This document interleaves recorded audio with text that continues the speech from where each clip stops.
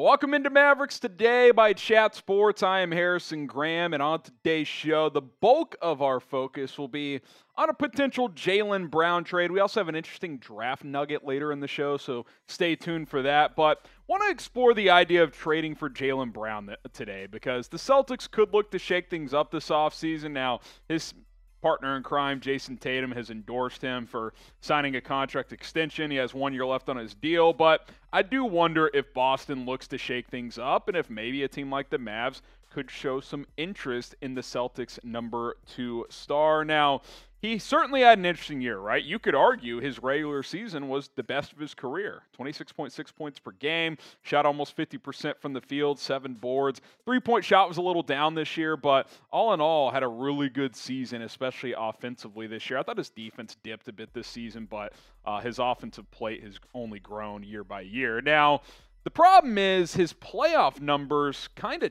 dipped, down almost 4 points at just around 23. His rebounding was a little bit down as well. The assists were about the same. Field goal percentage was actually a tick up, as was the three-point shot, but a lot of turnovers, untimely turnovers as well. And really what stood out is this last series against the Miami Heat. He had a really good Game 6 to help force a Game 7, so kudos for that. But he really struggled versus the Heat. I think he shot 17% from three-point range. That's really poor. And in Game 7, when Jason Tatum tweaks his ankle on the first play of the game, they tried to lean on Jaylen Brown, and he did not deliver. He did not play. He even owned it after the game. He said, "Look, they looked at me when Tatum got hurt, and I didn't handle it." So that was disappointing to see. Now, great player. I still like him a lot, and would still be interested in him. But I do think those details matter. Should the Mavs trade for Jaylen Brown? I want you guys to interact first before I give more thoughts. Type T for trade, or you can type P for pass. Let me know in the comment section below. T for trade or P for pass when it comes to Jaylen Brown. Like I said, I still like Jaylen Brown a lot, and I think he is a good fit. Now, he's got to get back to playing better defense. This is a guy who's considered one of the best two-way players in the NBA. He didn't really do that this year. The defense was not nearly as good as it's been in recent seasons. I think that was especially notable in the postseason. Now, Jaylen Brown is eligible for a monster contract extension due to being an All-NBA player. He can sign a 5-year, $295 million extension this offseason, if the Celtics offer it, of course. I mean, they very well may not. That's almost $60 million a year over the next 5 years for a guy who, in the Eastern Conference Finals shrunk a bit. I mean, there's just no way around it. Now, I don't look at one playoff series to determine how I feel about a player, but if you're going to give a guy $300 million, I think you got to look at everything. Now, when it comes to the Mavs and a potential pursuit for Jaylen Brown, these are kind of the assets they've got. Maxi Kleber's got a very movable contract. He's a piece that can contribute to a winning organization like the Celtics. Reggie Bullock, plug-and-play 3-and-D player. Jaden Hardy, creative offensive guard that I think has his stock pointing up. Tim Hardaway Jr., I thought second half of this past year, he kind of got back to being closer to himself, shot the ball with more consistency.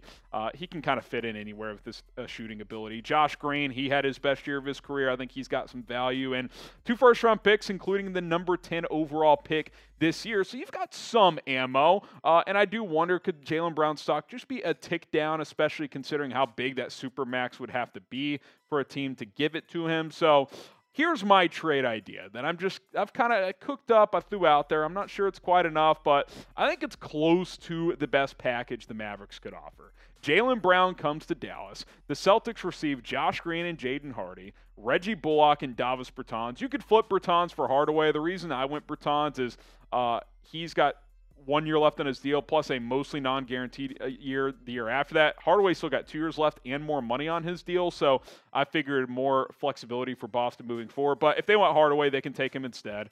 And then number 10 pick this year and 2027 first-round pick. So 2 first, Josh Green, who went in the first round and played like a guy who could maybe fetch a first-round pick this past year. Reggie Bullock, who's a good role player, and Jaden Hardy, who has potential as well, plus Davis Bertans as that salary filler with those picks. Who wins the trade? I think it's a decent offer. I don't know if it's quite enough, but I think you're in the ballpark here. if you are Dallas. Type DAL for the Mavericks. Type BOS for the Boston Celtics. Let me know in the comment section down below who you guys think would win this trade.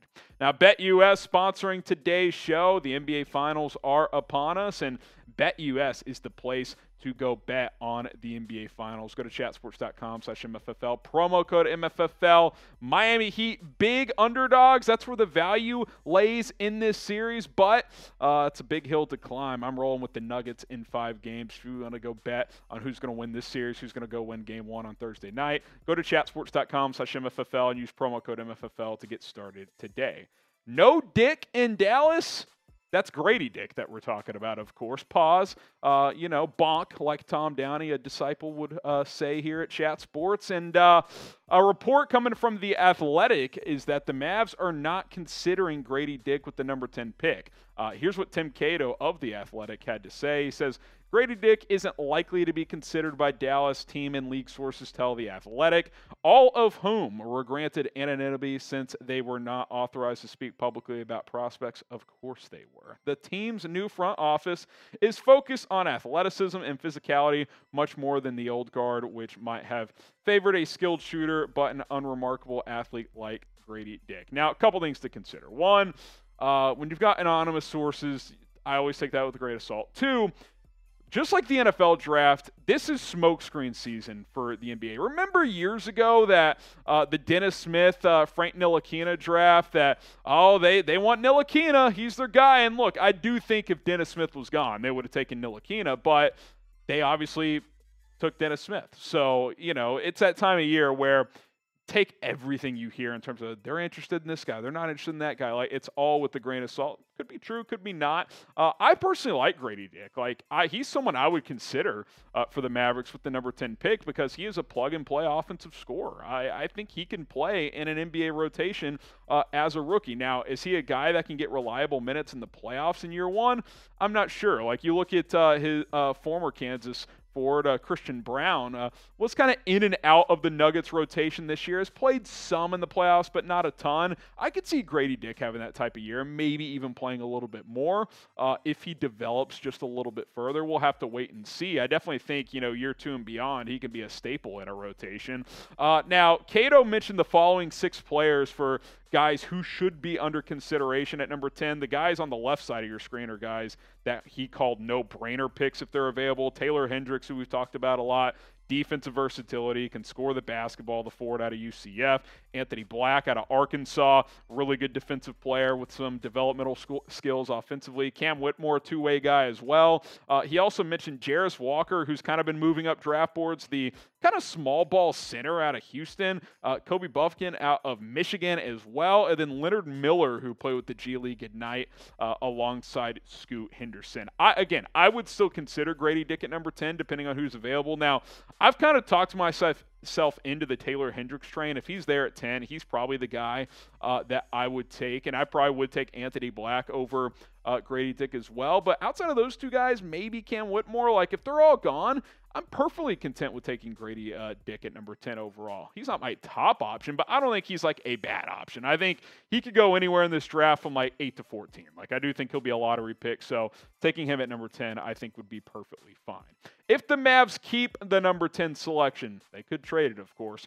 Who should they draft? What do you guys think? Let me know down in the comments below. We'll see you soon here on Mavericks Today.